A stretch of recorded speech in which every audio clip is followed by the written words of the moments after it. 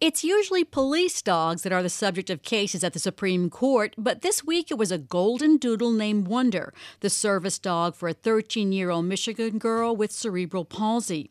Elena Fry and her parents have been fighting a battle that began in 2009 when Elena's elementary school wouldn't let her bring Wonder to school with her for kindergarten. The justices ruled unanimously that Elena may be able to sue her former public school for denying her access to her service dog without first having to exhaust all administrative remedies. Our guest is Robert Dinerstein. He is the director of the Disability Rights Law Clinic at American University's Washington College of Law and associate dean for experimental education.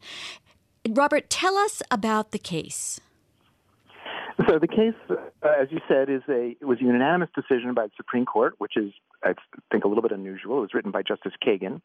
And the court in the case reversed the judgment of the Sixth Circuit, which had said that Elena's parents, the Frys, had to exhaust administrative remedies under the Individuals with Disabilities Education Act, or the IDEA, before they could go into federal court on a different statute, which was Title II of the ADA and Section 504 of the Rehabilitation Act. So the idea was that going to court, said the Sixth Circuit, was premature until she had exhausted administrative remedies. Supreme Court rejected that view and said that unless you actually are seeking or claiming that there's a denial of what the law calls a free, appropriate public education, you do not have to exhaust. Rather, you can go directly into court under those other laws. Well, it gets a little complicated, doesn't it, Robert? Because sometimes you could have a claim where somebody's saying, you denied me my rights to education under the Individuals with Disabilities Education Act, and it's also discrimination against me under, say, the Rehabilitation Act or the Americans with Disabilities Act. So you could have a claim that has elements of both, and couldn't you? Right.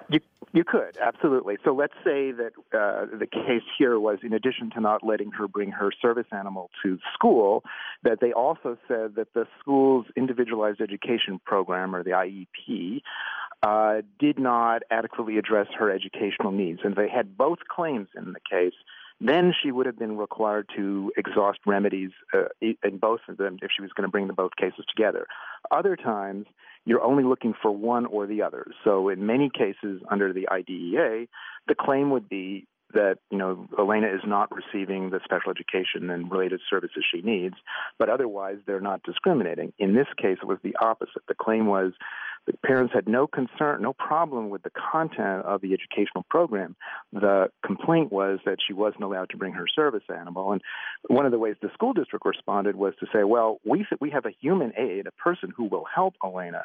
So we're not refusing to give her assistance, but we just don't think you need to bring a service animal to do that. And the Frys responded by saying that actually part of their whole way of raising and educating Elena is for her to become comfortable with her dog, with Wonder, both in school and outside, as sort of part of a more holistic way of living. And they were frustrated that the school was not responsive to that.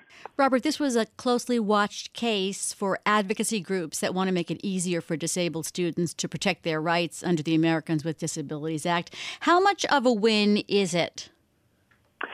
Well, I think it's a very big win. When you get an 8-0 decision, it's tempting to look back and say, well, of course. But as someone, when you litigate cases, you never assume anything.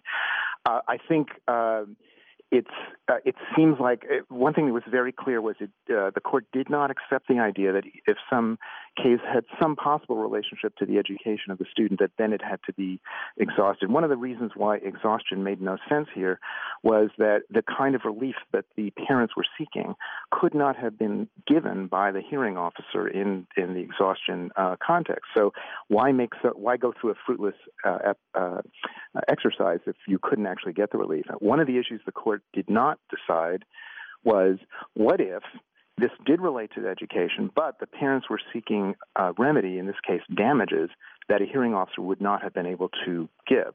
So that's left open in the footnote.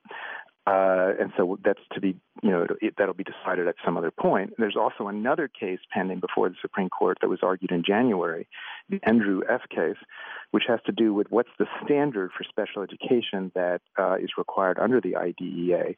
And the decision for that will be sometime between now and the end of June. So this has been a term of the Supreme Court with quite a lot of activity in the disability and special education area. We'll be talking to you again. Thank you for being on Bloomberg Law. That's Robert Dinnerstein. He's the director of the Disabled Rights Law Clinic at American University's Washington College of Law. Coming up on Bloomberg Law, we're going to be talking about Brexit, but Brexit's impact on law firms based in London. It's causing movement in the legal space and leaving some law firms with increased opportunities.